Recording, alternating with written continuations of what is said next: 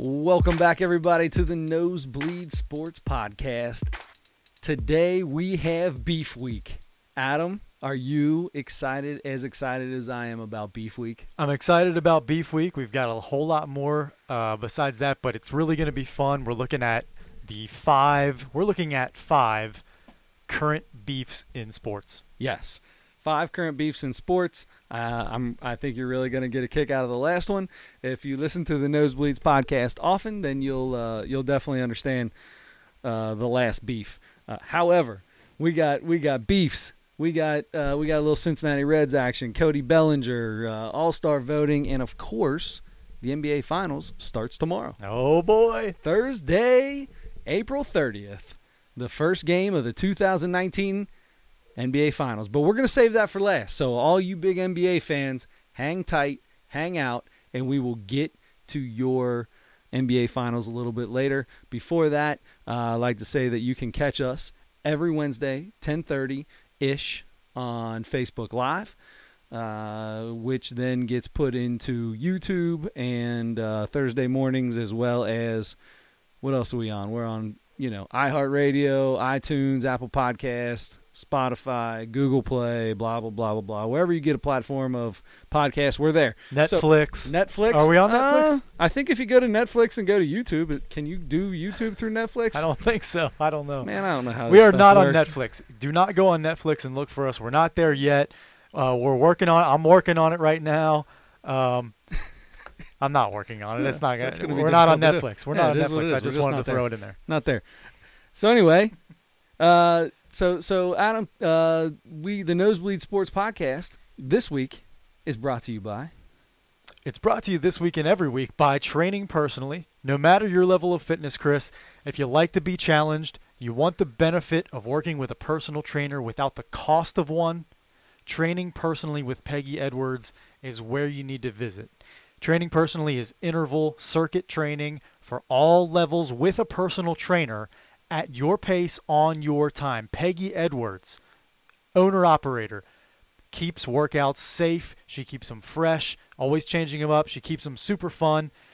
Visit Training Personally on Facebook, Instagram, and on trainingpersonally.com. Christopher, you have another friend of ours. Yeah, I'll tell you, we here at the Witt household, just outside of Rum Dum Studios, is an outdoor pool in which my kids love to swim at.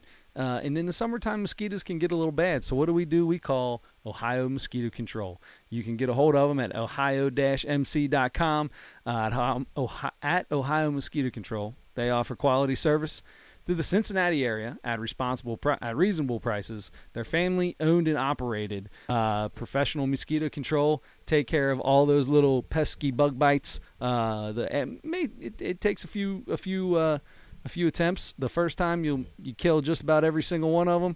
The second time they're gone, and from there on out, dude, it's bite-free summer, which is phenomenal. So go to ohio-mc.com. It's Ohio Mosquito Control. They are the pest of the pest. I dream of a bite-free summer. Yes. Well, hey, all you got to do is make a phone call. Okay. Or go to the website. You can schedule everything on the website. They will send you an email and a text if you want to set it up that way. When it's coming, when they're going to be there. When they're done, they send you another one with an invoice. Good to go. Bing, bang, boom, bada, bing, diddy-doo. That's very convenient. That's right. We like convenience around here. We do. Speaking of convenience, how about the convenience of some of the funnest beefs going on right now in sports? So I'm gonna let you choose. First off, we've got 5 good beefs. All right, they're pretty good. We're not doing all-time beef, so there's no Spike Lee, Reggie Miller, right? And we're not putting Giannis and Drake in here because there was no beef there. That was just Drake being annoying. So, which good night. This is gonna be something. Oh my gosh, I'm kind of happy KD's not playing game 1 and 2, and he may be able to play. Steve Kerr may be sitting him out just so he doesn't have to get involved in a Drake dispute on the court and mess with him. Might be the reason. Kevin Durant and Drake have already gotten into a little thing before a couple years ago. I know. And Kevin Durant famously said in the in the interview after the game, I don't give a dang about no dang Drake. I He didn't say dang. I don't, but that was his quote. I don't give a beep about no beep, Drake. Yeah, which was one of the funniest things I've ever heard Kevin Durant say. Yeah. And Kevin Durant's going to come up in just a few minutes, but first we are going to start with a beef that I just learned about a couple weeks ago. Todd Frazier. So if you're a lot of Cincinnati Reds fans are listening to this right now, if you're a Reds fan, you were probably a pretty big Todd Frazier fan, one of the all-time fan favorites here. Now playing with the New York Mets. In between the Mets and the Reds, though, he played for the Chicago White Sox For about a year and a half. And during his tenure with the White Sox, he had a teammate in Adam Eaton. Yes, he did. And apparently 23 guys in the 23 people in their in that clubhouse know that Adam Eaton did something. Adam Eaton did something. There's something happened in 2006. Was it 2016? I think it was. They were teammates. They were locker mates. They had lockers right next to each other in the beginning of the season. Right. At some point, something happened. They didn't get along. Couldn't get along. Nobody really knows. Nobody will say exactly what happened. Neither guy. Nope. Something happened. They had to be separated. Their lockers had to be separated during the season. I love that. Isn't that crazy? That's some Barry Bonds, Jeff Kent kind of stuff. That is some Barry Bonds, Jeff Kent stuff. So we don't know what it was. Right. However, Todd Frazier's not done with it. So Adam Eaton grounds out into a double play or something, and the whole time Todd Frazier is just getting at him. Letting from him all the way across the field, by the way, and walks all the way across the field. So at first I thought Adam Eaton got the best of this beef because immediately after the game, Adam Eaton is just calling him basically. He's like, I don't know what the guy's talking about. I'm just walking down to first base. I'm trying to figure out what he's doing, and he's yelling at me. And then as soon as somebody gets in front of him, then all of a sudden he's trying to come at me. I thought Adam Eaton did a good job. He had some snarky remarks. Mm-hmm. If you get a chance to go on YouTube, I strongly suggest checking it out. However, Frazier got the best of him. He did. Frazier got the best of him. He did. So they both kind of just traded jabs through the media. Both basically called each other immature. Frazier did say, like you mentioned, ask the other 23 guys in that Chicago White Sox locker room from that year. They'll tell you what Adam Eaton's all about. Exactly. And Ozzie Guillen. Did you hear Ozzie Guillen got involved? Ozzie Guillen, who is part of the White Sox broadcast group, came out and said, Adam Eaton, nobody. What was the exact word? Nobody liked you. Nobody liked you. Nobody liked you in a White Sox uniform. Wow. That's big time. I mean, if you ask me, sounds like Frazier is on the good side of this beef. He is. Best quote, though. Yes. Best quote of the beef. You got it. Adam Eaton says, look, man, I'm just a grown man. I got kids. I can buy a car. I got a mortgage. I'm a grown man. Todd Frazier, best comeback. He says, listen, guys, I didn't want to get into this, but I heard what he had to say, and he basically said, he's got a mortgage and a kid. Well, I guess the only thing I can say is pay off your mortgage. Right. Yeah. You're a millionaire, dude. Come on, pay that mortgage off. What's the point? You're paying interest on something you don't need to. And so this all happened. It was, I think, 2 Mondays ago.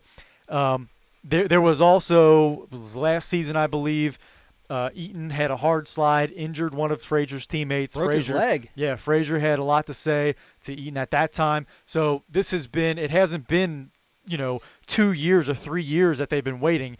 These guys haven't liked each other this entire time. And Frazier hasn't been secretive about it. Nope. Now, what happened the next day was kind of interesting too. First of all, to the mortgage situation, someone actually asked him, "Do you actually have a mortgage? You've made like $30 million playing baseball so far, or whatever it is." He said it like 3 or 4 times. Yeah, he's got a mortgage.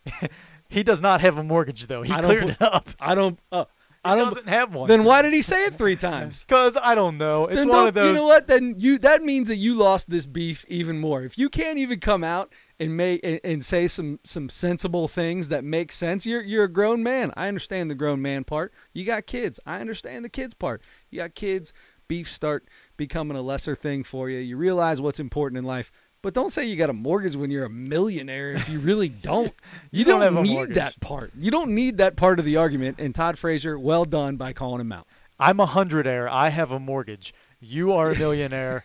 You do not. Exactly. Anyway, the next day, though, it was kind of interesting. They got together on the field before the game, and they discussed it. There was no hug. There was no smile. Was there a dap? Was there a dap? I don't even think there was a dap. They got together. They didn't really even make eye contact much. They kind of just they hashed it out, but it didn't look friendly and warm. It looked like, you know what? We're gonna shelf this for a minute, but guess what? The Washington Nationals visit the New York Mets August 9th through 11th. Ain't nothing gonna happen. This is over. I'm saying that's why we did this beef first, because I believe this beef is over. We'll see. Although it was really good for about a week. We'll see if Adam Eaton makes it to third base in that series. We'll see what happens. I doubt it. Yeah, I doubt it too. Not off to a good start. Frazier might make it to second, but I don't think Eaton's making it to third. Okay. So Todd Frazier, your choice for the winner of that beef. Yeah. What about you? You think Frazier won that? Yeah, I would say so. I think Frazier. I don't know by a long shot, but I would say it all comes down to the mortgage remark, and you get extra points. He gets extra points for Adam Eaton not actually having a mortgage and saying something that doesn't even make sense anymore. And also the support from Ozzie Guillen too. Todd Frazier big time had that support, so that was pretty big. Now, let's move on to number 2 here.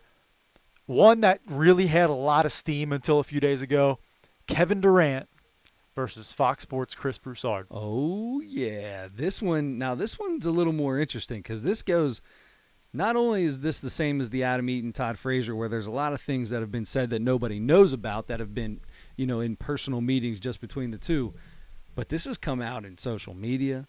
This has come out over the airwaves in live interviews. This has come out behind the scenes.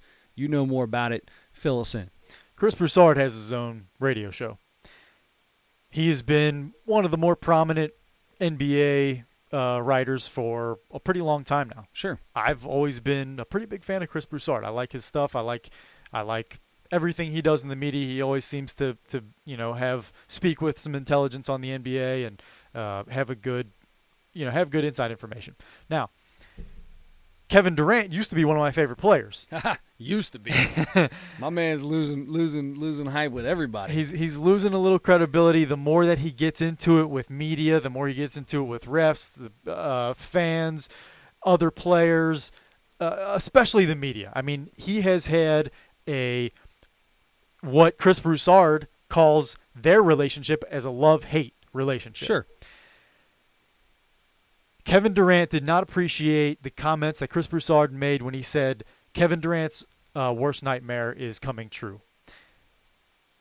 If the Warriors win the championship without Kevin Durant on the court, those 2 championships that he did win with them are going to be diminished. You're going to have an asterisk. They're not going to. I don't think they're going to be diminished on the. But I think it's on KD's side of things. You're saying like KD's overall. Resume. His ending resume, his saying legacy. he's got two. Okay, I'm with you there. Yes, 'cause it ain't. I mean, the Warriors won them 2.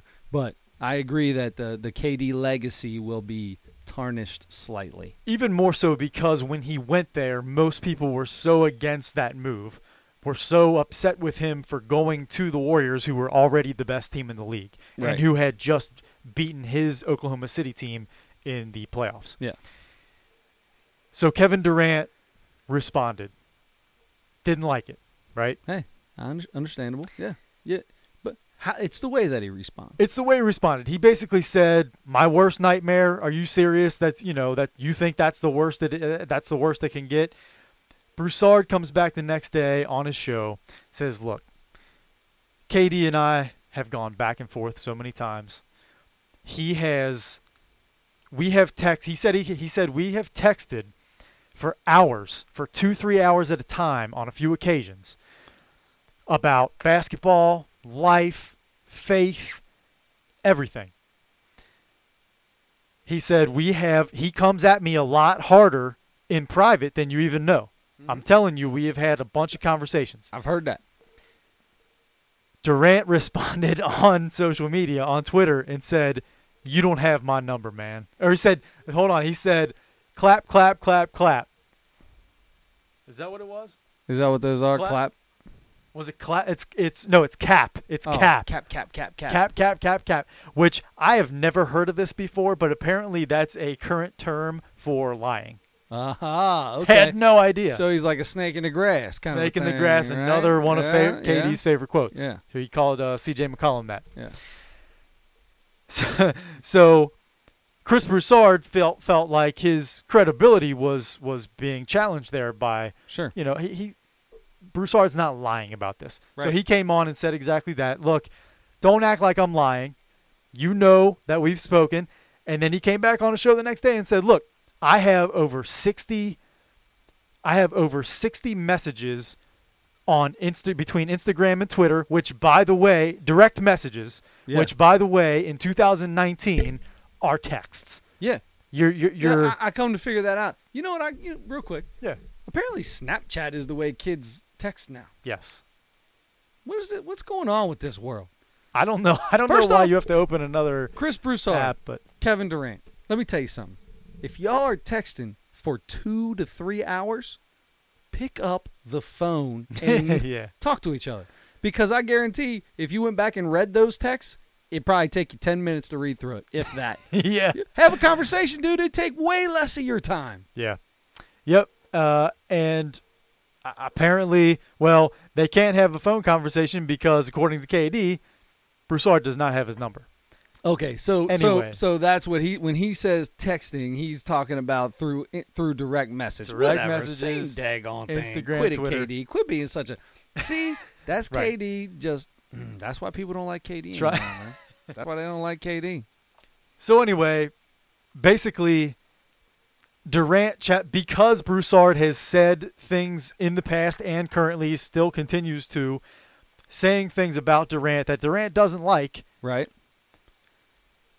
Durant, like he has in the past with the burner accounts that we know about and things like that. Get him out on the tweet box. He's got to hit up social media and he's got to defend himself or be defensive about everything. It's people more say. just being defensive. That's what it is. It It's is more being defensive. It is.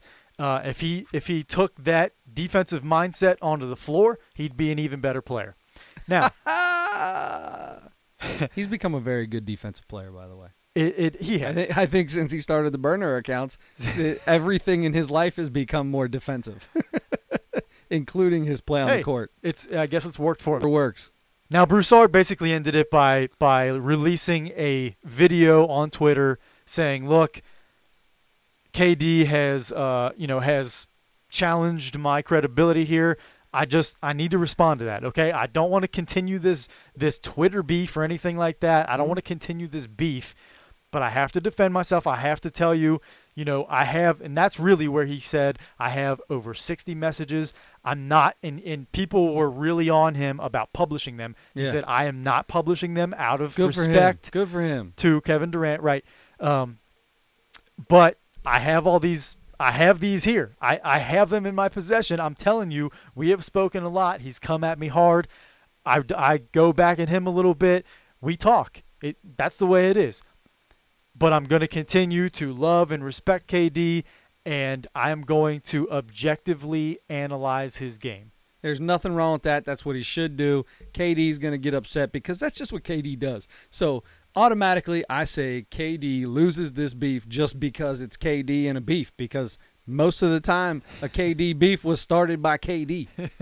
And that's, yeah, by the way, all those messages, Broussard says that KD direct messaged him first. Like, he initiated those conversations. I love Chris Broussard and I love Stephen A. Smith because my brothers are going to tell you exactly what happened. And don't try to call them out.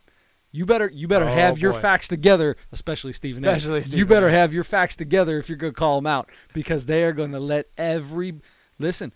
They'll all tell you, I ain't messing around. I ain't going to tell anybody's business about nothing. But if you come at me, I'm going to let everybody know. You better be careful. Yep. Better be careful, KD. So I say KD lost that beef. These guys are professional communicators, by the way. So yes, you're gonna exactly. you're gonna lose Exactly. to those. Yeah, guys.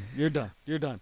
So my hope is that Kevin Durant comes back at some point during the finals, has a great game. In the press conference afterward, Chris Broussard is there, asks him a question, and they go back and forth in the press conference, and everybody gets to see it. You know what I hope happens? What's that? I hope that he says, when Chris Broussard asks him a question in the press conference, he just says, next question. Which brings us to our next beef. Our next beef, Kevin Durant's former teammate Russell Westbrook. Russell Westbrook has an issue, we'll say, with a certain reporter from the Oklahoman. The Oklahoman. Please, and this is another one. Get on YouTube and look this up. What's the guy's name? Barry Trammell. Barry Trammell. Barry Trammell. No relation long to time- Allen. No relation No to relation Allen. to Allen. Different spelling. Long-time report. Apparently he's been in the media for a long time. I didn't know about him until this, but he works in Oklahoma City, which I don't read any publications from Oklahoma City. So, No reason to. no reason to. Except for the fact that you're in love with Russell Westbrook. With Russell Westbrook. But you can handle that through ESPN. Yes. So anyway, this goes back to 2017 after a playoff game. Russell Westbrook, Steven Adams in the press conference. Barry Trammell asks Steven Adams specifically, Steven, when Russell Westbrook, for the last 2 or 3 games, when Russell Westbrook has gone out of the game, has sat on the bench, you guys have really struggled. Why do you think that is? He kind of explained it, like asked the question in more words than that. So as he's doing that, you can see Westbrook start twitching, grabbing the microphone. You can tell he's gonna jump in here. He said, "Hold on, Steven." As soon as the guy got done, "Hold on, Steven. Don't separate us. Don't try to separate us. Don't try to break up our locker room. Don't try to do that. We are a team. It doesn't matter whether I'm on the bench or whether I'm in the game or whatever. We win as a team. We lose as a team. Everything. We do everything as a team. This is a team. Don't break us up. Don't try to break us up." He wasn't trying to break anybody up. He's asking an honest question. Sure. Yes. I kind of understand where Westbrook would perceive it that way, but I also don't think that he was trying to do that. Sure. So, and he did. He immediately said, "Yeah, Russell, I'm not trying to break you up. I'm just asking, it's a fact." These are the facts. Yes. You sit whenever you go out for the last few games, they struggle. You guys struggle offensively. I'm just asking, and he would not. Nope, Next question. Nope. Yeah. Next question. He said, "No, I'm not. We're done with that question. It's not. That's it. We're a team. Don't do that to us." Ever since. So he says, next question. So nobody speaks up for 5, 6, 7 seconds, something like that. Nobody speaks up. He says, next question. What's going on? Next question. Nobody speaks up. So the guy still has the microphone. All right, Barry Trammell still has the mic. He said, and he's been, again, a veteran, longtime veteran of the media. He's written it for him for like 15 years or something like that. And he's gonna stand up for himself, right? As he should. So he says, "You know what? I'm keeping the microphone. I asked Steven Adams a question. If he wants to say I don't have an answer for that or whatever, if he doesn't want to answer, he can tell me that. I asked Steven Adams a question. I want an answer." And Russ really, really did not appreciate that. Of course, Russ wants to be in charge. We know that for sure. So he could bully some of these younger guys, I think, or some new guys. But this dude's good for you in the media. Stand your ground. You got to do your job too. Yes. So, and that's something Russell's gotta remember. And he has had issues with the media besides Barry Trammell, off and on for a long time. So this guy's just way worse. So yes. So he didn't like that at the beginning. So from the very beginning, he didn't like that. Now, fast forward to January of this past year. Okay, Russ in between this time, every time this guy asks Russell Westbrook a question, Russell just says, next question. Next question. Doesn't answer anything. Good for this guy to continue asking really good, solid questions, though, too. Yes, and he said... Check it out on YouTube. There's a whole montage of him just asking really good questions and Westbrook just saying, next question. Next question. He's going to find one, though, that really, really makes Westbrook want to respond, something. Whether it's angrily or happy or whatever. Sure. Now, so fast forward January of this season, I think they played the Lakers regular season game. Westbrook, not a great shooter, not a great free throw shooter. Struggled from the line, 3 of 7, I think it was, during the game, the free throw line. But got fouled shooting a 3 at the end of the game, made all 3 free throws to send that game into overtime. After the game, another reporter asked Russell Westbrook, what do you think your issues are from the free throw? Why do you think you were having issues from the free throw line? Something like that, along the lines of, you didn't have a good night at the free throw line. Right. Westbrook kind of just gave a quick, just kind of dismissive answer or whatever. Didn't really want to deal with it.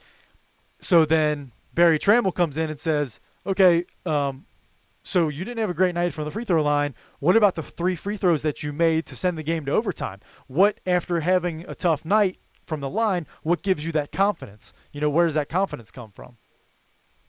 He said, gave him another just quick, I don't want to talk about free throw shooting, basically is what he said. So Barry Trammell, and this is where he said, I'm not 100% innocent in this whole thing. He said, so I got a little snarky and said, it doesn't sound like you want to talk about the free throws you missed or made. Westbrook, which isn't really that big a deal. But the thing was, it got a few laughs in the room. Oh, right? yeah. That's the last thing Westbrook wanted. Now we're in trouble. So he feels like he got laughed at, right? And somebody got the best of him, or he just got laughed at. Just stared at him. Just gave him a glare, and he knew from then that was going to be it. Yep. So then he continued on, and it even got worse. And, we saw the one where he just flat out said, I don't like you. Yeah. I don't like you. I'm not going to answer your questions. I don't like you. Next question. Yeah. I don't like you. I love it. So next question on for the rest of the year. Barry Trammell is sticking to it, man. Like you said, he's not backing down. He still asks great questions all the way up into the very last game, knowing Russell Westbrook's not going to answer him. Good for you. An interesting thing. Go ahead. About this is Barry Trammell said on a couple of occasions, like initially, I think it was from that initial press conference, or maybe it was another question he asked another time. Word got back to him that Westbrook did not like the question that he asked, and he said, I didn't even think anything of the question. It was a regular question. He said, but I pulled him. I asked Russell to come out with me out of the locker room for a minute the next day or the next time or whatever I saw him, and I apologized. I said I didn't know, like I don't know what you were offended by, but I apologize. I'm sorry. I didn't mean to offend you or anything. He said he shook his hand. No problem. I understand. No problem. But no, there's in the media when cameras are on, there's it's a different story. Different story. So who won this beef?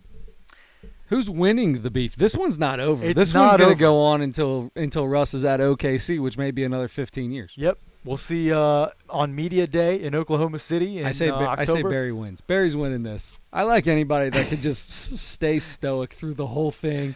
Keep asking good questions. Do your thing, brother. I love it. It's easy to pick Barry Trammell in this one because Russell Westbrook has been such a loose cannon, kind of, because he gets into it with fans so often. He gets into it with other players so often. As a matter of fact, when I started researching this, I put in Russell Westbrook beef. 5 different names came up. Right off the bat. 5 different names came up as Russell Westbrook beef to search for in Google. Anyway, so I think we're both going with Barry here. Barry Trammell of the Oklahoman. No doubt. By the way, start looking at him. I mean, read his articles. Yeah. Support Barry Trammell. Support Barry Trammell. Even if you love Russell Westbrook, which Adam does and I do as well, support my man for sticking with it and not backing down to backing down to the superstar in the room. Good for you, brother. Exactly. That makes you a superstar in my book. Barry, you're a superstar in my book. That's sweet. Superstar. That's sweet. That is sweet. Speaking of superstars. Speaking of superstars, former superstars. That brings us to beef number 4. Good, because I'm really excited about beef number 5. All right, we'll make this one quick then. All right. This is the biggest one that's going on right now, right? Yeah, and we talked last week about Magician Johnson and Robert Pelinka. Killing me. Rob Lowe / Pelinka, Magician Johnson. The backstabbing that Magic accused Rob Pelinka of, which is a big part of the reason that he resigned as president of Lakers. It was the reason why he resigned. If you ask Magic, that was it. It was Rob. Rob was the reason. Rob was the guy who made it happen. Yes. Now, so we talked about it last week. We kind of thought because Magic went on Stephen A. Smith's show and came out with it, and we were surprised about Let it all go. how candid he was about everything. I thought it was over. I thought it was over. Then a couple days ago, or maybe it was yesterday, Baxter Holmes of ESPN wrote a very long article because he dug way deeper into what has been going on in the Lakers front office and with that whole organization. It is a way bigger mess than we even knew. We even know, you don't even know the amount of front office people that have resigned and quit in the past year, 2, 3 years because of all the craziness going on with the Lakers. Front office people, coaching staff, and a lot of these people remained anonymous, but a lot of these people, former assistant coaches and former front office folks came out and gave all this information, talked about the culture that Pelinka and Magic Johnson were starting to build there. Both, by the way, rookies in the roles that they had. So all the big decisions were being made by guys who had never been in these roles before. Magic's been around basketball. He knows how that kind of stuff mostly works. Right. But Rob Pelinka he was an agent. He knows some of that stuff, but not everything. So now they were tasked with working together and building back up this franchise, one of the most storied organizations in basketball. Didn't work very well. Failed miserably, actually. Yes. And it's getting worse. It's getting more worse. And more is coming out. Magic Johnson's beef with the LA Lakers. It's hard to call this a beef, though. I started thinking about it. I call it a beef because Magic loves the Lakers. Mm-hmm. So I'm saying it's Magic's beef with Rob Pelinka.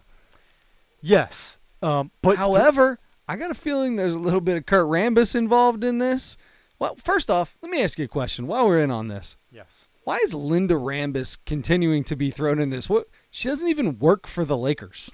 Apparently she has no title. I thought I looked it up. I don't think she has a title, does she? I don't think so, but she is very close with Jeannie Buss. And that's the thing about Jeannie Buss. She hires folks who are close Lakers people. So she's going to hire her friends. She hired Magic Johnson, who was her friend and, right. and the greatest Laker of all time. Careful now, Kareem. Yeah, Kareem, Wilt. Yeah, but Wilt's not known as a Laker. When Wilt was with the Lakers, it was way later in his career. I would say Kareem. Man, Kareem was I up there put too. Kareem. I put Kareem. I know it's tough. It's tough. Let's not have that. It's debate not right Wilt now. though. Okay, let's not have the debate right now. It's continue. Magic is at least one of the greatest Lakers of all time. He's top 2. He's the second best point guard of all time, and maybe second best player in Lakers history.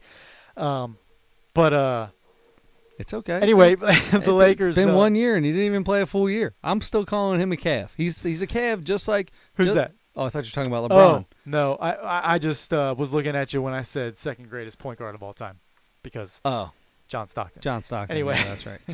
Sorry.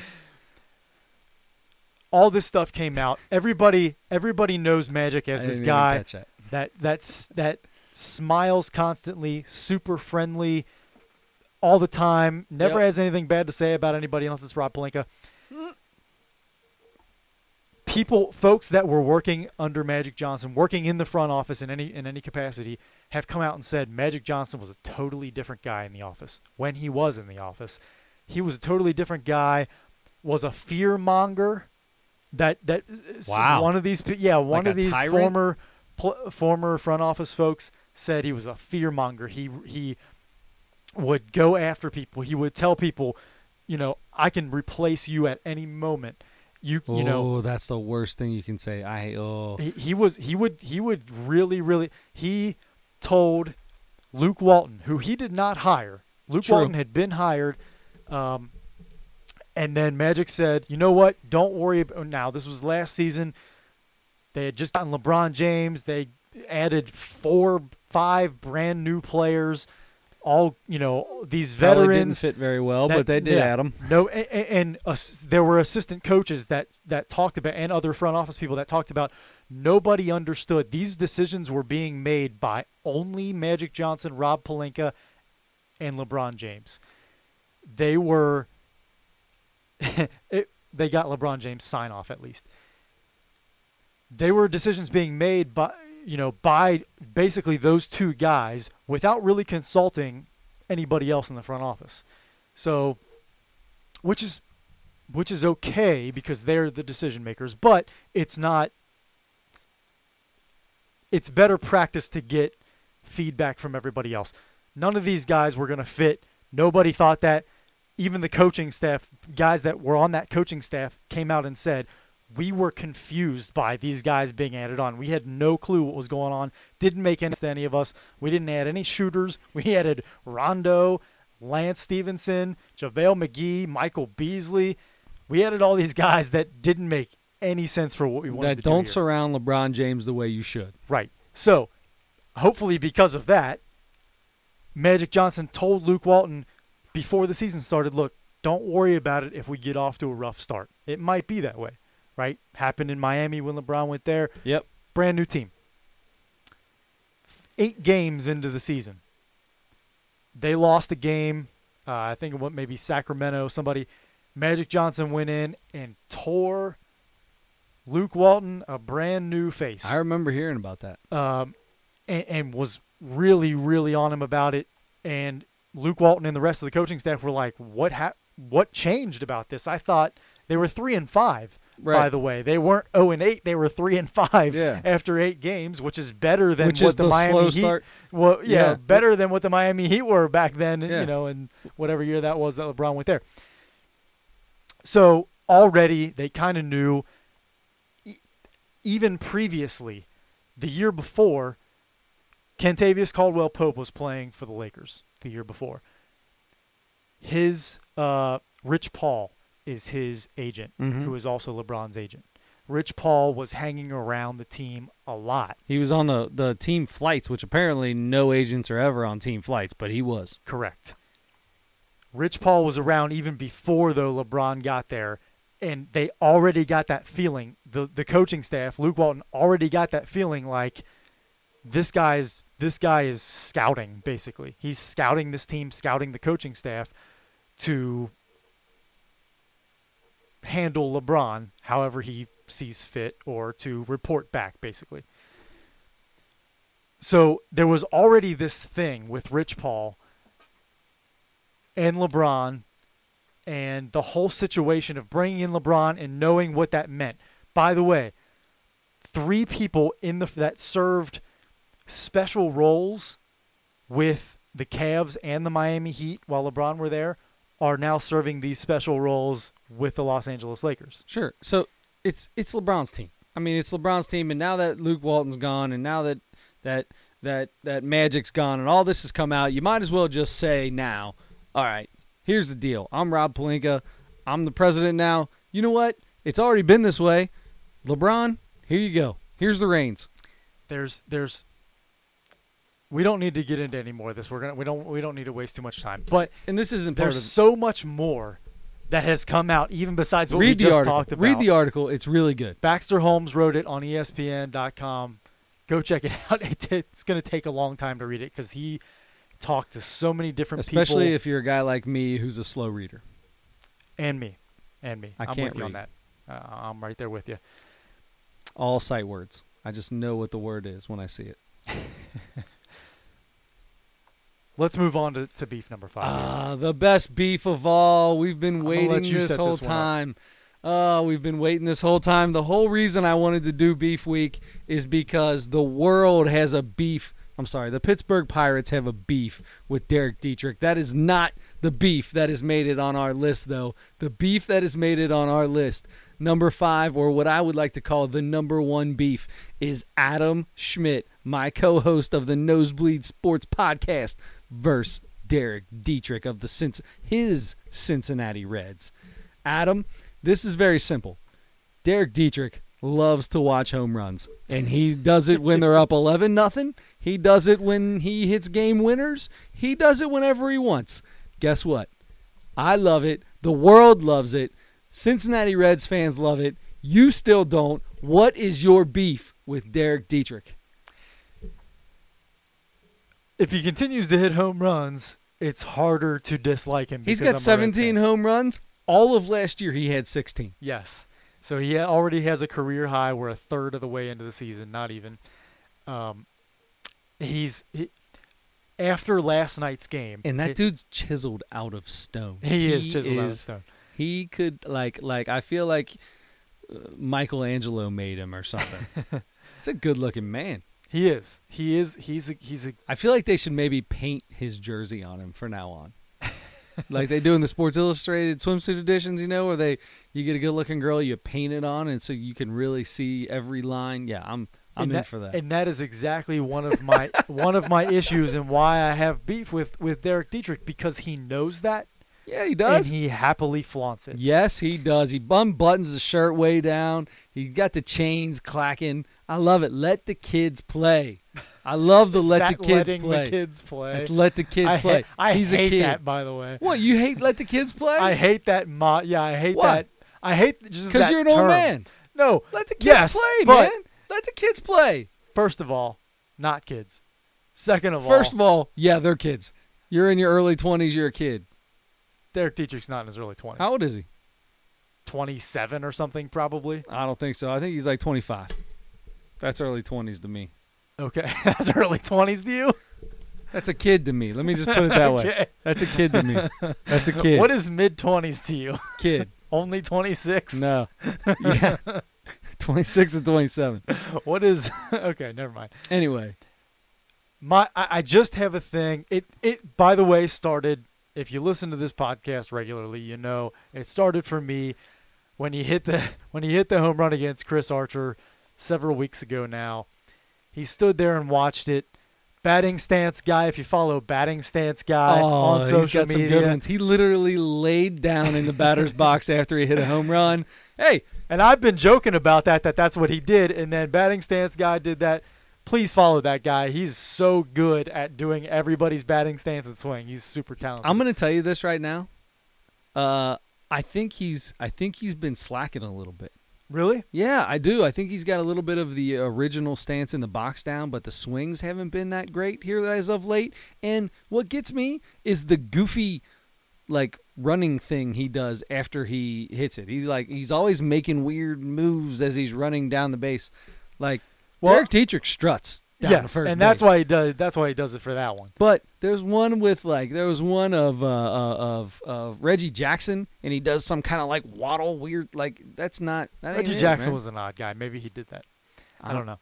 I'm But- just telling you, it's too much. I get you. It's too much. However, I do like the guy, and I do like that he laid down in the batter's box because it is what Derek Dietrich does. But he owns it. My man owns it.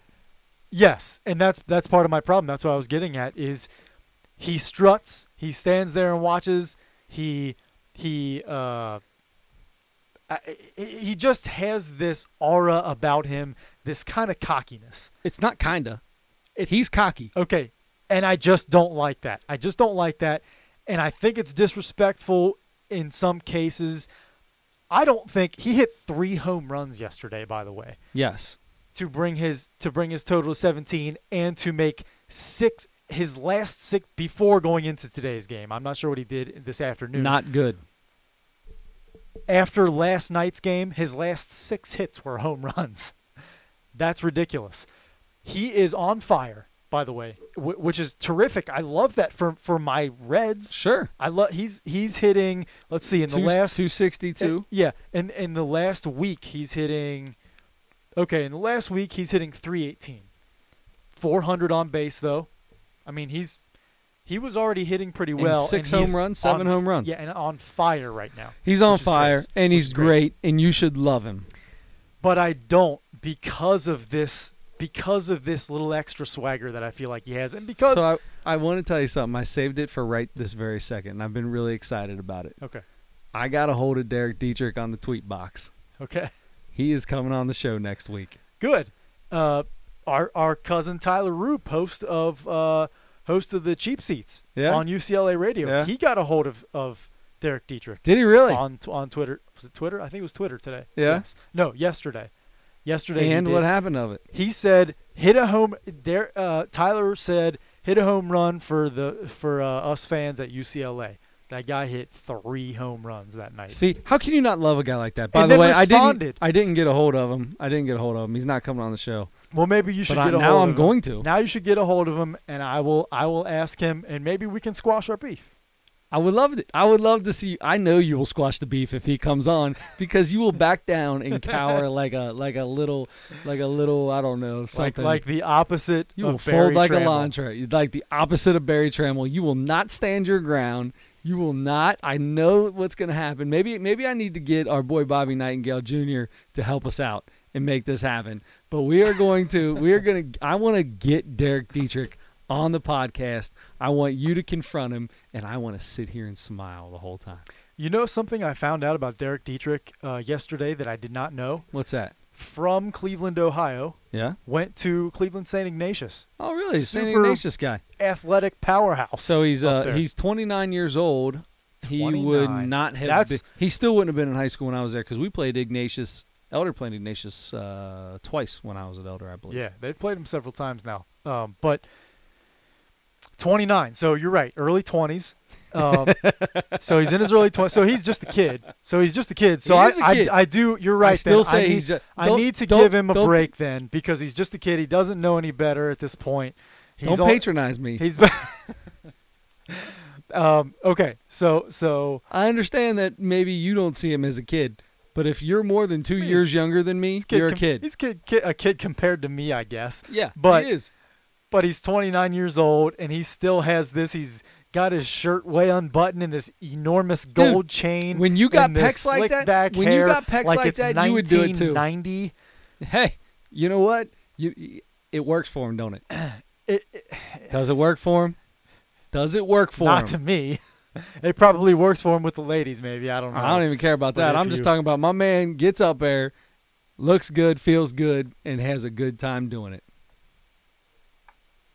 Hey, if you look good, you're going to play well, right? Who That's said right. that? Somebody said that. I forget who it was. Anyway, as long as he keeps hitting and keeps playing well, I'm happy. I want to see if I can get Derek to come onto the podcast. I really do now. Now I'm going to. Can you direct message somebody on Twitter? How do I do that? Yeah, I Or do thought we they both had have to follow I thought each other? they had to follow you too, but I don't know. We'll have to ask Tyler because Tyler got a hold of him. Maybe he follows Tyler.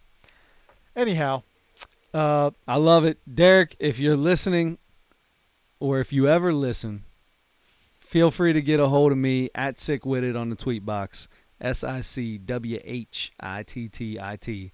We want to have you on to squash the beef because it's the only way it's going to happen. You're going to have, and if this happens, if we can get Dietrich on the podcast and you guys quote unquote squash your beef because you're just too scared to stand up to him over the phone, then you're not allowed saying another word about Derek Dietrich ever again. okay, that's a promise. That's the deal?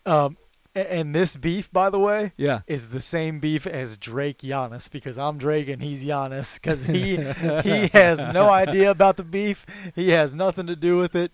It's just my beef, really. Exactly. I just want the guy to show a little bit of humility and respect to the game and the folks that he's playing against, and I'll be happy. And then continue playing the way you're playing, which brings us to Real quick, I just want to say that speaking of Tyler Roop, Nosebleeds, Cheap Seats podcast at UCLA Radio, I got to give it up to him. A new phrase. I thought I knew every baseball phrase there was. My man pimps the nuke every time he pimps the nuke. Tyler, such a millennial. He's in his early 20s, I'm just using like that one. Dietrich. Every And, time I hit a nuke, I'm gonna pimp it out. Okay. All right. Yeah, we need these millennials like Tyler Roop to come on here and tell us old guys about what the Listen, current terms I are. could throw some old school baseball stuff at you all day long, but pimp the nuke is my new favorite one. and he also has coined a new nickname for Derek Dietrich. Did you see that? I did. Derek Double Dinger Daddy Dietrich. I love It's alliteration. It's a 5D. I love alliteration. That's so a 5D. I'll take that, I guess. It's not a double pretty, D. It's not a triple D or quad D. It's a 5D. Is it an octa D? It's an octa D. No, that's 8. Oh, is it? It's Derek Double Dinger Quinn? Daddy. Quinn quintuplets is 5, isn't it? I don't. Yeah, it's a quint D. Quint. It's a quint D. Oh, Derek double dinger, Daddy Dietrich pimping every nuke. Oh, love it. I'm getting excited right now. All right, here we go. You and Tyler continue your love fest some other time right, with there Derek you go. Dietrich. But we do want, I mean, that brings us right into the Reds. Right. And we're starting there with the MLB triple play this week. Our 3 big things about Major League Baseball. We're going to just go ahead and cover the Reds because we live in Cincinnati. We are lifelong Reds fans. That's just going to be part of it. So far, and we talked to Bobby Nightingale about this last week. So far, the pitching's been terrific. Yep. The hitting has not been there. In the last week and a half, something like that, 2 weeks maybe, they finally started hitting. Most of the guys have finally picked it up a little bit at the plate. They're finally starting to hit. At least in the last 7 games. Now, Votto's missed the last few, and he's supposed to be back, I believe. Is it an injury that we've got with Votto, or are they just letting him sit out and take a little breather? It's an injury. There's what was it? There was something that was nagging him. I don't think it was anything that he had to be out for sure. And he's been hot lately too. He has. My man's been hitting like 420 over the past 2 weeks. 556 over the last 7. Over the last 7 games, which he only played 4. So over his last 4 games, 556. He's on base 55% of the time. He's bumped his batting average up from 209 to 240, 242, something like that. Right. Besides Votto, you have Senzel. He's hitting 344 in the last Still strikes week. out too much, but he's a rookie, understandable. But when he is making contact, he's making good contact, and really hitting the ball well. Correct. Tucker Barnhart is hitting 333 in the last week. Poor guy's still under. Is he below the under 200? I believe. Is he still hitting on the interstate? Yes, the Mendoza line. Yeah, but he's hit 333 in the last 7 games. Kurt Casale's been there. Jesse Winker has picked it up a little bit. He was hitting like 221 last week, I want to say, and he's hitting 320 in his 320 in the last 7 games. Dietrich's hitting 318.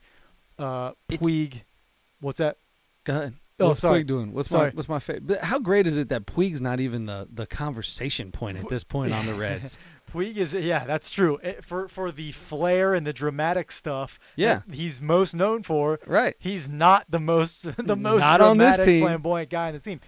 But anyway, so he's picked it up a little bit. His average is still way down there. Poor Jose Peraza just can't get it going. Peraza can't get it going, and unfortunately, that brings me to what I want to say about Scooter Gennett coming back. Scooter Gennett's traveling with the team now, and he's taking infield and doing a little bit more, and they're thinking another 2 or 3 weeks, and he might be back.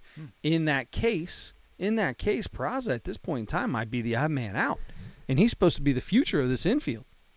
Yes, and it's going to be. You're not taking Iglesias out. You can't. You can't take Iglesias out. The guy's hitting like 520 with runners in scoring position. It's silly. And he's your best defensive player, probably, period. Yeah, probably. And then, and you've already got a 4-headed monster in the outfield right now with Senzel, Winker, Dietrich, and Puig. Those guys are all going to stay. You got Phillip Ervin, who should be. I mean, that guy, every time he comes up, it hits the heck out of the ball. It's at the point now where when Scooter comes back, who's gone? Scooter, I mean, had a run at an MVP year. Yeah, he did. For most of the year, he did. It does seem like to me like Peraza, at least right now. Now, in the next 2 or 3 weeks, or do they get rid of one of their long. 3 catchers? Farmer, Casale. I mean, Farmer can play everywhere, I know, but Farmer, Casale, and Barnhart are all there. Does Casale get dropped down? Because Farmer's been hitting the ball great too when he gets a chance to play. But he hardly ever catches. He's basically kind of like an emergency catcher. So I don't know that you want to put him into that backup role because Tucker Barnhart's not going to catch every single day. It's not. You don't want to have him and an emergency catcher. So you have Casale. So is Farmer the odd man out? Who's the odd man out in this situation? I think he's too valuable because of his ability to play so many different positions and his bat off the bench. He's he's going to be your best bat off the bench right now. Except for maybe Jared Lorenzen. I keep calling him Jared Lorenzen. I'm going to throw myself through a window. Michael Lorenzen. I have no idea why I keep doing that. That's okay. I mean, their bodies couldn't be more opposite. But So weird. Jared Lorenzen, he was, What was he? The hefty lefty? yeah, The I hefty think so. lefty? I have no idea what I'm doing.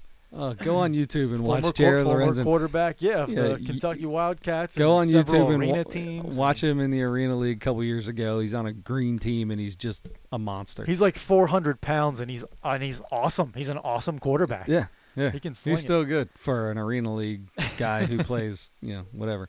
Anyway, so The team's finally starting. The team's to hit. finally starting to hit. Okay, so now we've got. This is what we've wanted all year. We keep talking about it. So now it's time. The Reds need to run off 7 or 8, and they're right there. I mean, they're 5 games out of first place right now. Yeah. That's not bad. Now you got to jump 4 teams, Right. and that is what it is. But really, all it takes is 1 game, and you're in second place. And right now, those other 4 teams are struggling a little bit. The Reds are 5-5 in their last 10. That's the best record in their last 10 of anybody in this division. Yeah. Everybody else is 4-6, 4-6, 3-7. 4-6, 3-7. Yeah. So, but still, and there's still 6 games out. I apologize. There's 6 games out right now, but they've got to go on a streak. You can't just keep going 500 every time. It seems like they're right there. Like the same thing with when they got to get to 3 games under 500. They were 0-8 this year when they were 4 games under 500 with an opportunity to get to 3. 0-8. Now, they finally broke that and did it the other night and then lost again today. They have these great wins and they're fun games, and then they end up going 500. Like you're playing the first place Cubs. You get the first 2, you have an opportunity, and you end up splitting. You every time there's an opportunity out there, they're just splitting. They've got to win. They've got to take more series. They need to go on some kind of 4, 5, 6 game streak and win a couple series on either bookend it with a couple series wins. And this team really does have an opportunity at a wild card or probably more at a division right now because the Cubs are struggling. They are, and they really are still in the thick of a wild card spot. Like right now, they're 4 games under 500, but there aren't very many other teams in the National League that are running away with anything. The Dodgers are 36-19; they're the best team in the National League. Philadelphia is 10 games over 500. Everybody else is like 5 games above 500 or less. Right. The Reds are 4 games under, but that's really not that, especially because one of the most amazing stats, and I think Bobby may have mentioned it last week, but they are 26-30, and they are plus 36 run differential. It's unbelievable. That's second best in the division. Yeah. And Pittsburgh is 27-27, and they're 63 runs less than they've given up, and they're 500. It's odd. That shows you a young pitching staff though, because when they get beat, like the Reds did to them the other night, 11-4 or 11-6 or whatever it was, and it should have been less than that. Because they left Sims in, who pitched a phenomenal game for his first ever big league start and ended up giving up a grand slam in the 8th, which the fact that he made it 8 innings, 1, on this team with Bell as your manager is amazing. 2, maybe that goes to show why Bell takes him out when he does, because he got to that and gave up a grand slam, is what it is. It didn't hurt. They won 11-6, but that's the thing. You're losing by 5-6 runs when you're getting your losses, and they're only winning by 1 or 2. Yeah. So that can't hold up. To me, that can't hold up. Pittsburgh can't hold up playing that way. We're a little over a third of the way in. The Reds are going to jump them, and the Reds are hitting so well right now. This number could even go up, and if it does go up, the Reds can only get better. There's I don't know if it's really an advanced statistic, but an expected win-loss, which is based on the run differential, essentially, what your record should be based on that. Right. The Reds are 32-24 expected win-loss record, which would be the best record in the division. There you go. They just have to figure out, like you said, how to put it together at the same time and how to get a little win 4 out of 6, 6 out of 8. 8 out of 10. They've got to go on one of those streaks, and they have to make sure they're beating the in-division rivals. They have to beat the Cubs, the Brewers, the Pirates, and the Cardinals. They have to beat them. They split a 4-game These series. teams all beat up on each other. Yeah. We're all beating up on each other right now, but that is But exactly what needs if to you want to happen. gain ground Yep. in this division, You got to beat them when you play 'em. and you also have to beat the teams that you're expected to beat. They're 17-24 against teams under 500. Mhm. That's not. You can't be a good team and lose to teams more often than not that are not good teams. They've got to get it together. They're trending in the right direction, though. That's the theme here. They're trending in the right direction because they're starting to hit. And as long as the pitching, I mentioned it last week, I didn't think, or maybe 2 weeks ago, I don't know that the pitching is going to stay this good all year. Maybe they're not going to be one of the best 2 or 3 staffs in the league. As long as they stay like in the top 10, top 8, something like that, and then get back up to maybe a top 10, top 12 offense, that's where I think they're going to be good. I think they are going to start winning a lot more games and go on one of those runs. We just have to see it. It just has to happen. On that note, let's switch on to number 2 of the triple play. I'd like to go over our friend in LA. Cody Bellinger is having a year for the ages. He currently would win the Triple Crown at this moment in time. He's tied for first in RBIs, but he's leading the league. I'm sorry, no, he wouldn't. He's one behind Christian Yelich on the home run mark. Yelich's got 21. He's got 20. However, I mean, he's right there. This kid is he's hitting 382. 382. I mean, he's on a George Brett type year going right now. I mean, he continues this, and he's got an opportunity to flirt with 400. First guy since Ted Williams. I mean, this is ridiculous. Now, we are way early in the season to talk about that, and I probably shouldn't even bring that up. However, 382 at this point in time is really good. So this kid's having a year of all years, and I believe there are some crazy stats out there that get really historic and put him with some names that probably shouldn't be with, but at the same time, how can you take him out of you can't take him out of the situation, out of the conversation. We know all the hitting stats. You just said he's leading all of baseball in hits, second in home runs, first in RBIs, batting average, on base, slugging. He leads all of baseball in all of those categories. The guy also has a rifle arm in right field. Absolute cannon. He also leads major league right fielders in assists. He has thrown 7 guys out. Next highest is 4. He's almost doubled. It's ridiculous. The second place guy. It's ridiculous. He is the first player since Babe Ruth did it in 1932 to have 19 home runs, 7 outfield assists in the first 52 games. Wow. That is, he's just doing it from both. Since what year? Since 1932. Look it up, because I could be wrong about that. I believe you. I just, he hit. It is 1932. Yeah. That's any time, like you said, it is early. It's early, but we're almost a third of the way. When your name gets put in the same sentence as Babe Ruth, it's automatically something ridiculous. It's something ridiculous, and it's fun to see every single day, even if you're just watching ESPN or watching a sports channel, and you have the scroll across the bottom, the box scores or whatever come up, and they give you the hitting leaders and the winning pitcher and losing pitcher and all that kind of stuff. It's so rare to not see Cody Bellinger 2 for 4, 3 for 4, Babe Ruth home run. Babe Ruth was at the end of his career in 1932. That's how good he was. He was.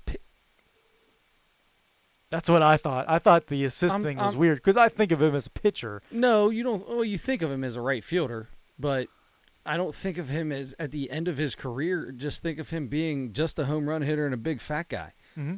I don't think of him as being a fielder at all, really, to be honest. I didn't either. So I'm thinking that maybe that happened like I'm thinking that would be in the 20s when, he was, part of one of the best lineups in all of baseball was in 1927 or whatever. Yep. When, Murderers Row. But I don't think of at the end of his career of him being a fielder. But God, that's amazing. It is. That's ridiculous. It is. That guy, Babe Ruth was amazing. A career 342 hitter. 700. That's just unbelievable. He's unbelievable. It is, and it's weird because such a different time then, and you didn't have baseball wasn't integrated yet, so what was his competition? He was playing, I'm sure, against the best. Listen, I understand that. At the same time, he was those numbers so are much ridiculous for he any was era. so much better than every other person in that era. It's not even funny. I mean, it's not even close. And the records that he has have stood the test of time, and he really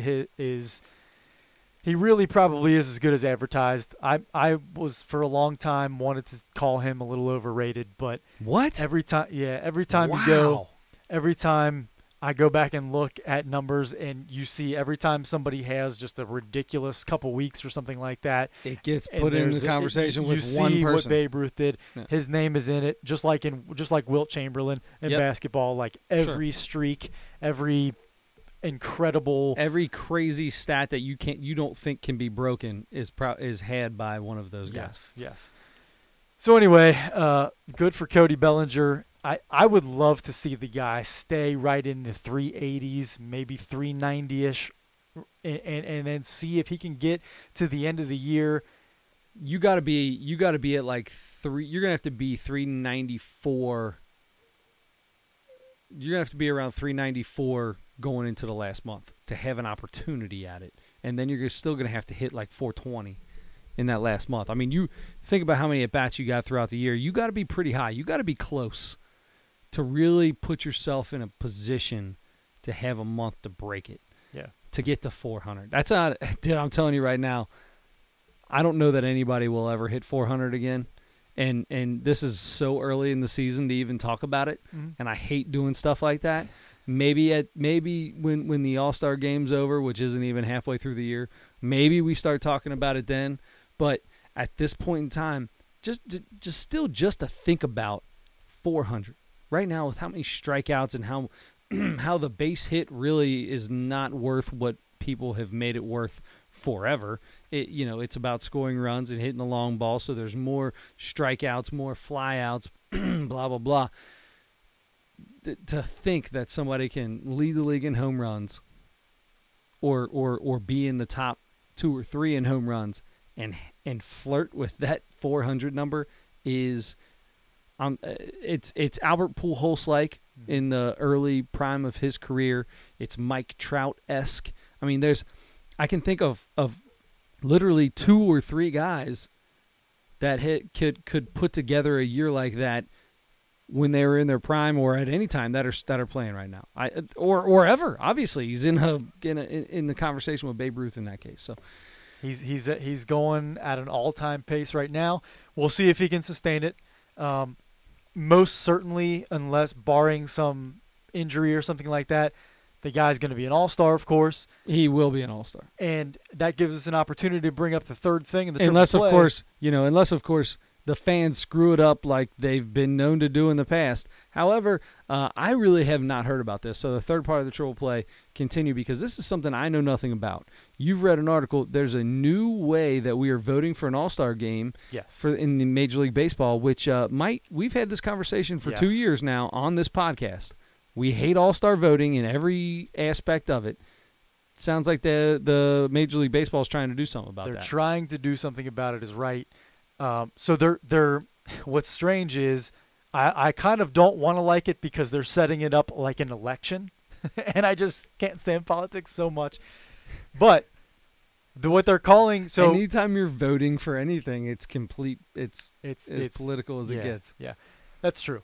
But but they're actually calling it so.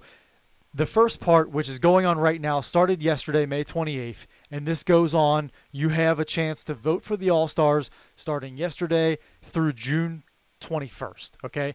This is called the primary. So it is just like an election. This is called the primary, where you have an opportunity to go in, you fill out the All-Star ballot just like you always do. Now, there are a couple different ways you can do this, though. You can go to MLB.com, you can get on the At-Bat app, however any Major League Baseball avenue, you get on there, get the ballot, and you vote like normal. Okay? Right. Vote for one guy at each position in each league, 3 outfielders, Fine. You can also, though, they have partnered with Google this year, where you can get on Google, type in, search for, you can get a Google ballot by searching for several different things, MLB All-Star voting, MLB ballot, whatever. It'll bring you up a ballot right there. Click on it, start voting. Or you can type in vote and a certain player's name. You don't even have to do that. I just typed in Cody Bellinger, and it popped up and said vote for Cody Bellinger. There you go. So you can do that. You can select, you can vote for 17 different individual players, and you don't, doing it that way, and you don't have to follow the position guidelines. You can vote for 17 shortstops each day. By the way, you get, I believe it's 5. You get 5 votes. 5. You can fill out 5 ballots each day, Okay. or 17 Individual. different players each day, through the primary, which again ends June 21st. Once that's over, on June 21st, the top 3 vote getters at each position and the top 9 in the outfield in each league. I kind of like this. I kind of like it too. Move on to the starters election, is what they're calling it. Okay. The starters I election. still feel like you still are putting it all in the fans' hands. You are. Which I'm not 100% great with. I agree with that. And now you're just but you are taking the top 3 vote getters, which one of those 3 is probably going to be the guy who deserves it. Yes. And then you're not letting any other minutia garbage vote getters get to take away when you're getting closer to the end voting. So I do kind of like this. It's a step in the right direction. Exactly. It is a step in the right direction. Now, once the starters election starts, that starts on June 26th, Wednesday, June 26th at noon, and it only lasts until the very next day, June 27th at 4 o'clock. So you have 28 hours to vote, and the top 3 vote getters in each position, the numbers start all over. Everybody starts at 0 again. So the votes that you get in the primary, you can vote for Adam Schmidt, and I can beat out Chris Witt at shortstop by 900 million votes. But we're both in the top 3. Chris Witt can beat me out by 1 vote, even though I have 900 million more votes. He's the all-star starter. So you vote then for 28 hours. You get 1 chance, by the way. Wow. Really? One vote, one ballot. During that 28 per IP hours. address or per what? I mean, how do Probably. they know? Probably per email address. Not even. I mean, is it going to be like this where I can just jump on Google and click? Oh no, this will be actual full ballot. Yes. Yeah. This isn't going to be the individual deal. Correct. So we'll have 28 hours to then vote between the top 3 guys at each position, top 9 in the outfield. There will be no more final vote. No more final vote. So all of the reserves and the pitchers are selected by the players and managers. Good. Let's get everybody who deserves to be in there on the team. Totally agree. Totally agree. I mean, that's kind of how it goes anyway. But yeah, I'm good with that. Yes. So that's essentially that's it.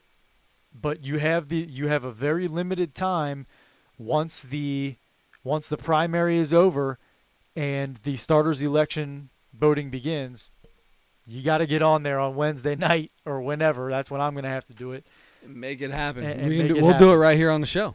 Let's do it. We'll do it on the show. Let's do a live vote right on the show. Sometime in July, or January, or June. June 26th. Oh, that's not good. I'm gonna be in. I'll be in Myrtle Beach on June 26th. Okay. We can still do it on the show because we'll do a live. We're still gonna do the live show. So we'll do it the same way. I'll probably do it from my house, and you'll call in, and and we'll still make it happen. And I have internet access at my house, unlike here. I don't know why my internet. You're.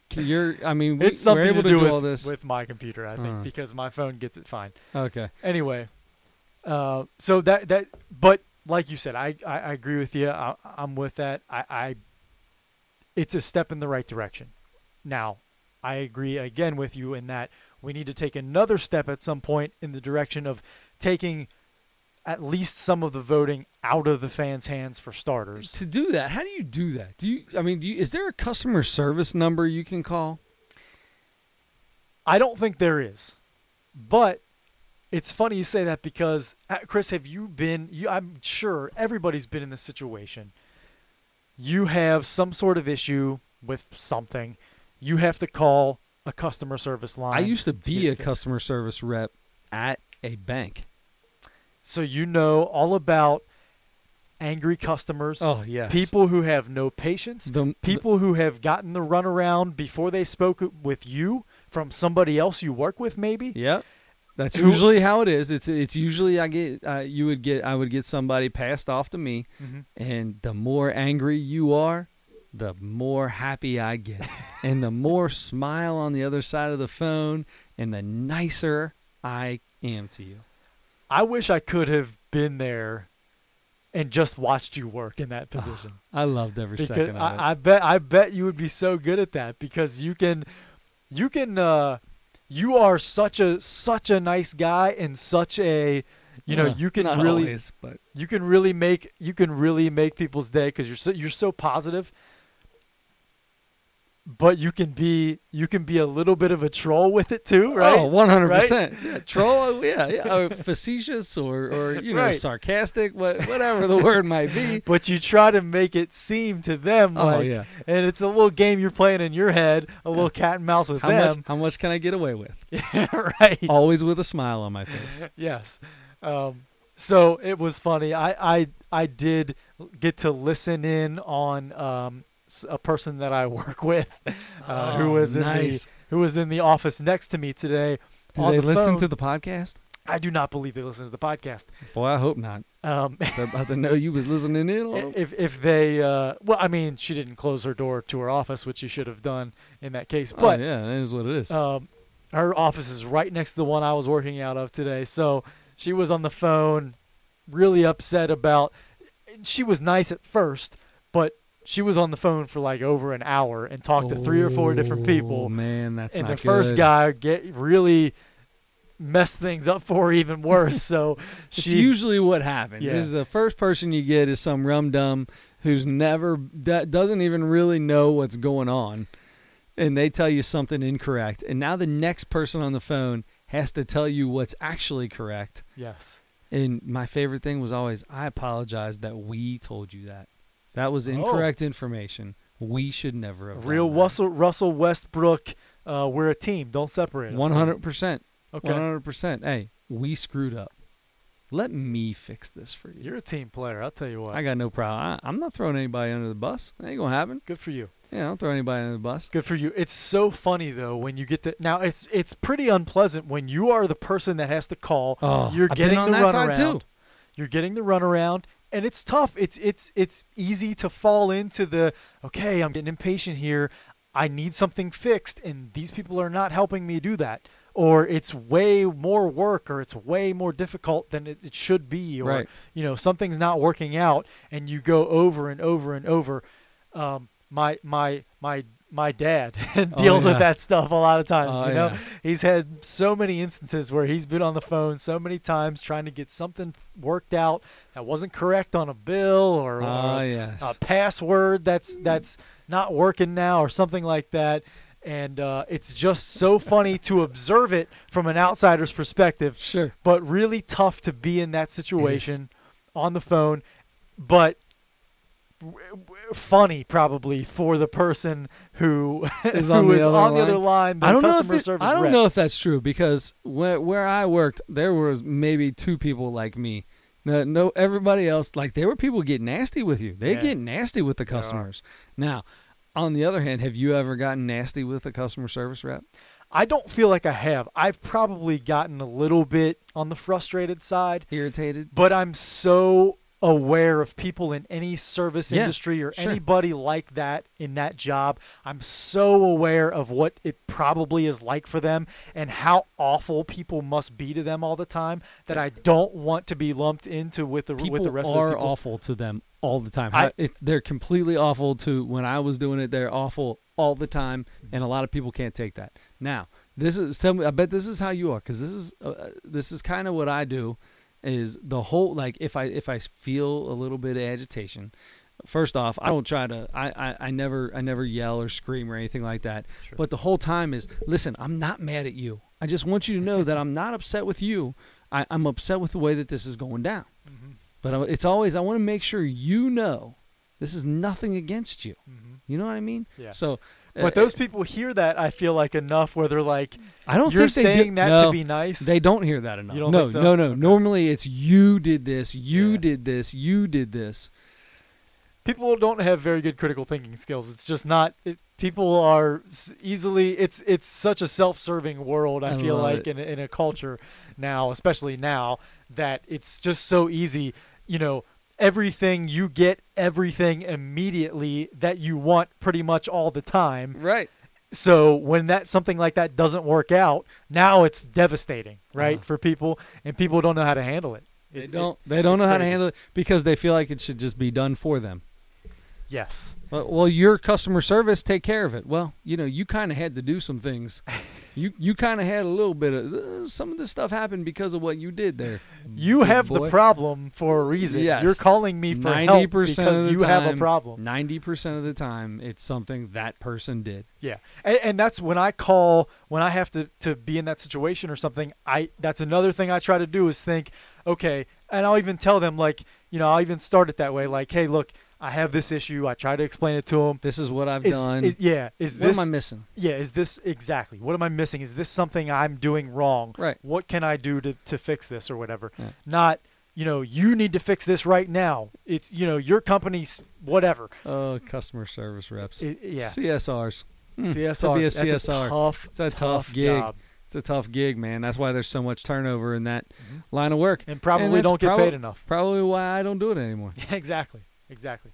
You were probably excellent at that, and you're probably even more excellent at the job you do now, which is sales, because it's the same kind of thing. I used to. You're a people person. Well, I don't know about You're excellent. great at communicating with people and making them feel welcome and comfortable and that kind of thing.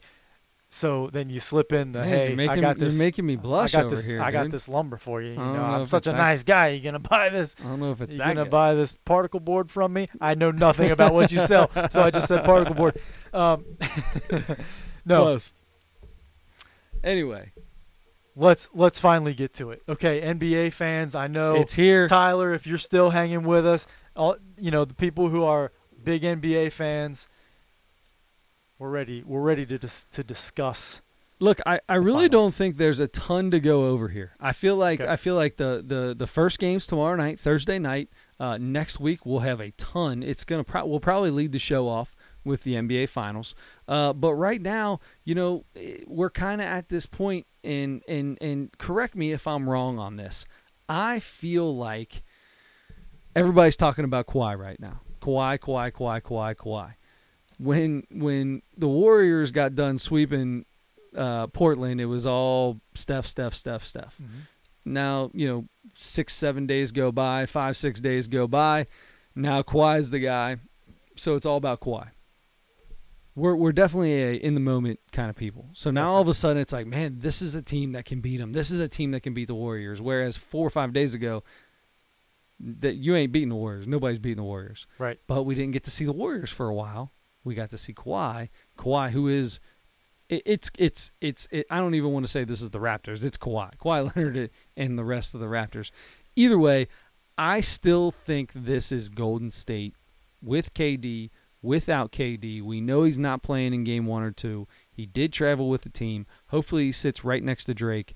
But I don't know, man. I don't know how, until this thing gets in, it's really just us saying what we think's going to happen. It is. By the way, Oh, yeah, that's what we do on this, isn't it? that's exactly what we do. That's exactly what we do.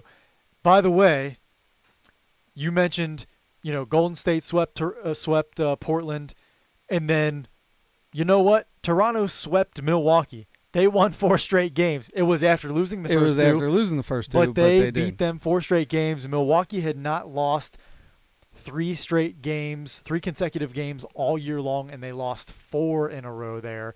I couldn't have been more wrong about that. I mean, I thought Milwaukee was going to win this series in 5 or 6. I believe I said Raptors in 6. You said, yeah, you did pick the Raptors. I know that. I'm pretty sure I said Raptors in 6. You did pick. We should have bet. That would have been your first win. I said they were going to take 3. They were going to take game 3.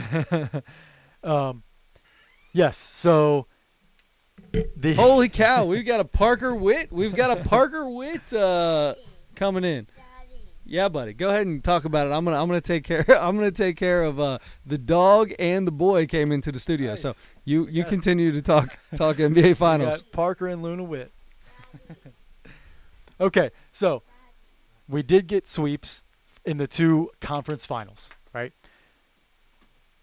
Now we go on to and Chris is right. We're talking Kawhi as being the best player in the league right at this moment. And right at this moment, I agree with that. We've known about his defensive ability since he's been in the league. I saw a video just yesterday from the finals in, was it 2004, 15, something like that. Kawhi, I think Kawhi's rookie year. LeBron's at the free throw line for Miami. Substitution after the first free throw. He looks back at the table. Kawhi's entering the game. LeBron looks forward and gives this big grimace like, oh, man, because Kawhi was coming back in the game as a rookie. Kawhi Leonard gives everybody, no matter how good they are, gives them problems. When he's on defense, they're on offense. He has now turned himself into one of those top elite offensive players as well. He can shoot the ball. He can get his own shot. He can come off of screens. He's a pretty good passer, actually. I think maybe a little underrated as a passer. Kawhi Leonard is on fire right now as a player. Like nobody else. In the media, among fans. This is going to be really interesting because he got some support. Kawhi was hobbled a little bit during a few of those games, during most of that series actually, and he had to get Norman Powell, Fred VanVleet, Pascal Siakam, all these guys, Kyle Lowry. Fred VanVleet, seven bombs in that game. He 7 did. Or game 6. He really played well in those last 2 or 3 games. Now, they're going to have to get that same. They're going to have to get those same contributions from the supporting cast. I don't think against this team, Kawhi is going to be able to carry 90% of the load like he has a lot of the year, right? And I hate to keep saying stuff like that because they really have a good bench. They have other good players who have stepped up and played well. It's just the Warriors are a different team. And they're a different team, like you said, with or without KD. It's going to be 2 different types of teams. They can be 2 different types of teams, and at the same time, both those 2 types of teams can be the best team you'll see all year. They are the 2 best teams in the league. Yes. The Warriors are the 2 best KD. teams in the league. Right. So, and speaking of KD, that's been the big thing too. Is he coming back? They've already said he's out for game 1. He's probably going to be out for game 2. We'll see what happens in game 3, 4, 5, 6, 7 if necessary. But we keep talking about whether Durant's going to be back in these finals or not. Mm-hmm. We have forgotten about DeMarcus Cousins, who it sounds like is going to be back possibly for game 1. Wow, really? I didn't even think about that. But is that good for him? Is he quick enough to get up and down the court as their big man? I mean, I guess who's he replacing? Who would he be replacing? It's not going to be Draymond. Draymond is you're not going to replace their point guard. Yeah, exactly. But I don't know, man. They brought in Andrew Bogut to after and he's definitely going to be faster than Bogut, for and sure. he can shoot better than Bogut, and sure. he can back a guy down better than Bogut. I mean, he's all around better than Andrew Bogut. However, before he got hurt, he really wasn't playing a ton of minutes. He was still only playing maybe 20 minutes a game or maybe even less than that. So I think he's probably going to go back to that same role. Maybe he'll start. I'm not sure. I can see him maybe not starting at first. And then if he plays well in the minutes he gets, maybe he starts or whatever, but still only plays 18 to 20, 22 minutes or something like that. And it depends. like you say, it depends on how they play, how he meshes. The way they're playing right now, Seth Curry, by the way, another beef that Kevin Durant has right now. Seth Curry said after that series, they're tougher to guard without Kevin Durant because they move so much more. Yeah. They move faster. They move more. It's more difficult to guard that team without Kevin Durant. Is it going to be the same deal with Boogie Cousins? Is he going to make it a little easier? No, I don't know. I think Boogie's. I think he's seen enough and heard enough and has seen how this team's played without him, I would hope. And he's able to play that type of basketball where he can go down low and distribute or be the open man, set screens, do his thing, and still get a few shots. I think he can do that way better than KD can. I mean, KD's proven that, they do it every now and then when he's on the floor, but for the most part, it doesn't happen. If DeMarcus Cousins sets his ego aside and says, I am going to screen for 24 seconds of every shot clock for Steph Curry and for Klay Thompson. You're going to get open dunks. You're going to get open shots. Exactly. If I get the ball, even in the post, I'm probably looking first for shooters and cutters. And then if I don't have anything there, then I may score. Right. Then I may dominate like I used to and score down low. He can step out and shoot a jumper too, though. That's the thing. Yep. He can be part of that offense. 100% he can. So he doesn't have to slow it down too much. It might slow down a little, but if he lets his ego go and he says, if I play the style that fits with this team, which I can, mm-hmm. I think we're going to be really successful, and I can be part of it and feel good about it, even if I only play the 18 to 22 minutes. Right. So rebound your butt off, defend your butt off, pass the ball, set screens. He's like you said, though. I don't think he's going to see a ton of minutes. I think he'll see 15 to 20 minutes, maybe 25 in a game. Towards the end. So, but let's get to the actual game. Kawhi's known as one of the best defenders, if not the best defender in the NBA. Now, what you need a lot of defenders against a team like Golden State, and it's going to wear you out playing a team like Golden State. He's shown that he can play defense on the best player and still play almost all of the game. And Tyler Roop's funny. And you can play almost all of the game and still be able to play his game on offense, although his legs are obviously giving out. Now, is he going to be able, one, to be healthy? I mean, he's getting a ton of rest because the NBA is giving him like 2 weeks off in between. Yeah. But he's going to get rest. He's going to have to guard a combination of guys. He'll be on Steph. He'll be on Klay. He's going to play. You need him. He's your best defender. He's got to play their best guy. Will him playing a team like Golden State that moves like Golden State, at least in these first 2 games in Toronto, will that affect him on his offensive side of the ball? I don't necessarily think so because, and I was saying this when you were handling family business a minute ago. Hey, when the Rum Dum Studios in your basement, there's an opportunity for the boy to come down at midnight. Family comes first. That's the way it is. But no, I was saying that's kind of what I was saying is we know about how good he is defensively. You just said maybe the best defensive player all around in the league. But he has turned himself into one of the best offensive players too. Sure, because he can do everything. Mm-hmm. He can do everything on the court, which is why Steph or KD is so dangerous because he can do everything on the court. But whereas a lot of these other scorers, like we saw with Giannis, a big reason why they were able to take care of Milwaukee is because Giannis has got one thing that he does really well, and that's drive and dunk and finish strong at the basket, and they did not let him do that. And that's a big reason why they ended up winning those last 4 games. Partly for what Kawhi has done, but Kawhi can shoot the 3. Mm-hmm. Kawhi can get at you. He's, for some reason, he dunks with that left hand over people all day long. Mm-hmm. He finishes strong at the basket, and he loves the mid-range jumper. He's like an anomaly in the NBA. He loves the mid-range jumper and hits it consistently. Kawhi Leonard should be my favorite player in the league. He's one of them for sure because he plays so hard on defense. He dispels all those rumors from people who don't really watch the NBA that much that still say after years and years they don't play defense in the NBA. If you watch Kawhi Leonard play, a lot of it is because his arms are so long and his hands are the size of my entire body.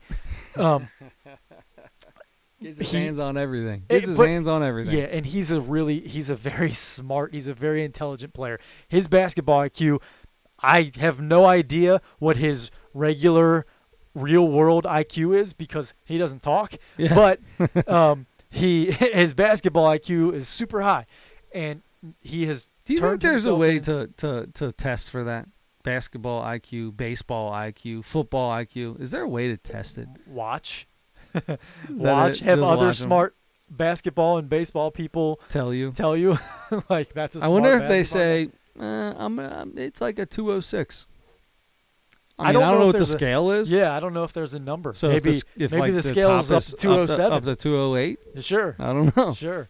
And do you count by 10s, 20s, 1s? Well, it can't 60s? be 10s or 20s if the top's 208. Yeah. Unless you get 8 points for getting your name right. Then you can go. Okay. See, then you're right. All right. Get off that because we're at an hour and a half already. Yeah. And let's figure it out. Let's talk about what we think is going to happen in this. Not what's going to happen, but how we've kind of talked about what we think is going to happen about these two teams. The big parts of it. Obviously, it's going to come down to Siakam, how he plays. It's going to come down to Fred VanVleet, who's played phenomenal so far in the postseason, or at least in the Eastern Conference Finals. Kyle Lowry's time to shine for real now. Now for real, exactly. We know what the other parts of Golden State are. We know what they are in Toronto, but we don't necessarily know what they can do on this kind of stage. We've seen that they've got them here. Siakam struggled in a couple games. Lowry struggled in a couple games. Those are your next two guys on that team that need to step up and play good every single game. I'm saying Golden State in 5. I'm going to give Toronto one of the first two games in Toronto. They're just on a crazy high right now. I'm going to give them one of the first two games in Toronto, but I'm saying Golden State in 5. That's fair, and I'm pretty close to that. But I'm going to say Golden State in 6, just because I thought I picked Milwaukee to beat Golden State in 7 in the finals, and the Raptors essentially swept. Basically, they won 4 straight. The Bucks. So, if Golden State continues to play the way they played against Portland, it might be a short series, like you say. Yeah. But I'm going to give just the way the Raptors have been playing the last few games and figured out how to beat who was the best team all year in basketball. Figured out how to beat them 4 times in a row. At the same time, though, 5 bounces on a Kawhi throw up fadeaway jumper in the corner, and they're not even here. Yep, you're right. So that's hard to say when they could barely get out of the Eastern Conference semifinals. It took a lucky. I'm going to call it a lucky shot. I don't think that it was lucky in the fact that he made it. I think it was lucky in the fact that a ball just doesn't do that on the rim. It bounced several times. Yeah, you don't see that a lot. Anyway, that's why I think and Golden State has shown throughout the entire playoffs that there's nobody that can play with them. And unfortunately, we forget about it, and we see all these other teams and all these other people do incredible things. But it's late in series. It's gone further than it should have or something like that. Golden State is too good all around. I hate to say it because I love to see a really good NBA Finals and go 7 and have fun and all that stuff. But this is they'll be lucky to get one, and I think they will. But that's what I say. That's your prediction for the games. What's your prediction for how Drake handles himself? Drake will be terrible. Drake is going to. This is going to be when it comes down. Drake's going to get a call after game 1 or 2. He's going to go a little too far overboard, or Steph. Or what's going to happen is Steph's going to come down and pull up from right in front of Drake 3 straight times and then do his little shimmy shake or whatever, or he's just going to do it and hit on that third one. He's going to put it up, not even watch it go in, and just stare at Drake and run down the court. Boom. Drake's got to shut up at that point. You can't say anything at that point, can you? Well, I mean, you can. If you lose like the first 2 or 3 games or something, he'll probably still be a little obnoxious, but you got to feel like if the Warriors have you down 2-0 or 3-0. Well, you're not going to see him. If they're down 3-0, you're not going to see Drake because they'll still be in Golden State. Yeah, he might go, though. I have a feeling he's not sitting on the the floor right next to the bench. I can tell you that. Maybe not. We'll see. He's probably not. I guess he's got the money to do it. Walking up and down the sideline, right? And giving walking onto Nick the floor, Nurse rub downs, and yeah, and Bob Kraft specials. Giving a gentle kiss on the cheek or neck. I don't even know. Whatever Drake wants to do to make Nick Nurse feel comfortable during a game. He does. He does. I'm not comfortable with that. But anyway, it's going to be interesting to see because. So what do you got? Well, Warriors in 6, but no, I mean with Drake. With Drake, I see something happening. I see Durant. If Durant's on the bench, they might go back and forth from afar. Or during timeouts, the guys kind of walk onto the floor to greet the guys coming off, whatever. Durant might say something to Drake. I want to see a fight. Let's just see a basketball fight one time because of Drake.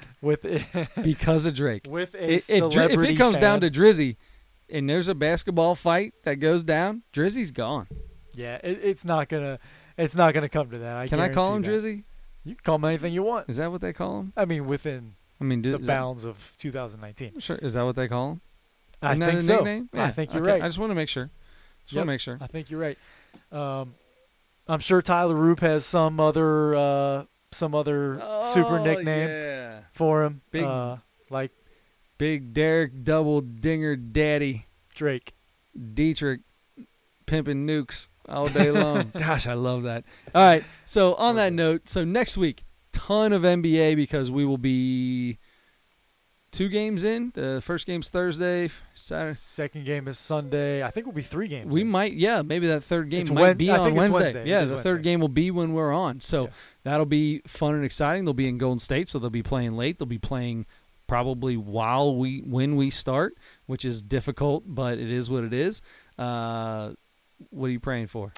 I was looking at the schedule the other day for the finals.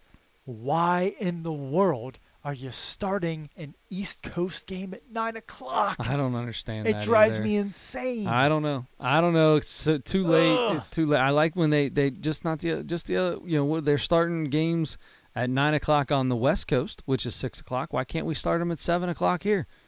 I know it's 5, but get home if you want to watch a game or listen to the first quarter. Yeah, if you want to start it at even 8 here and it's 5 there, that's fine. You're not on the West. If you're on the West Coast, or if you're in that time zone, you're not going to the game. Right. You're going to have to find a place to watch it on And TV. I'm sorry. If you're on the West Coast, it is what it is, brother. There's way more people on the East Coast than the West Coast, and we take precedent to you. I love you, L.A. I love you, West Coast, but I'm here, so I take precedent. I don't even think it's that big a deal. It's still I don't know. I would hate to have like if the Reds were in the World Series and it was a day and they started their game at 5 o'clock, that would irritate me.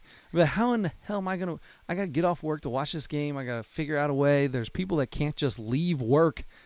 They've got to be there. So people, just like during the NCAA tournament, they'll figure out a way to watch it. Yeah, I guess that's right. If you really, really want to. All right. So big time NBA next week. We'll be 3 games in. We'll have our triple play in baseball as always. Adam on the tweet box. How do we get a hold of you, brother? I'm at Adam Schmidt 44. Please send all of your Derek Dietrich love and home run videos, anything you have that route.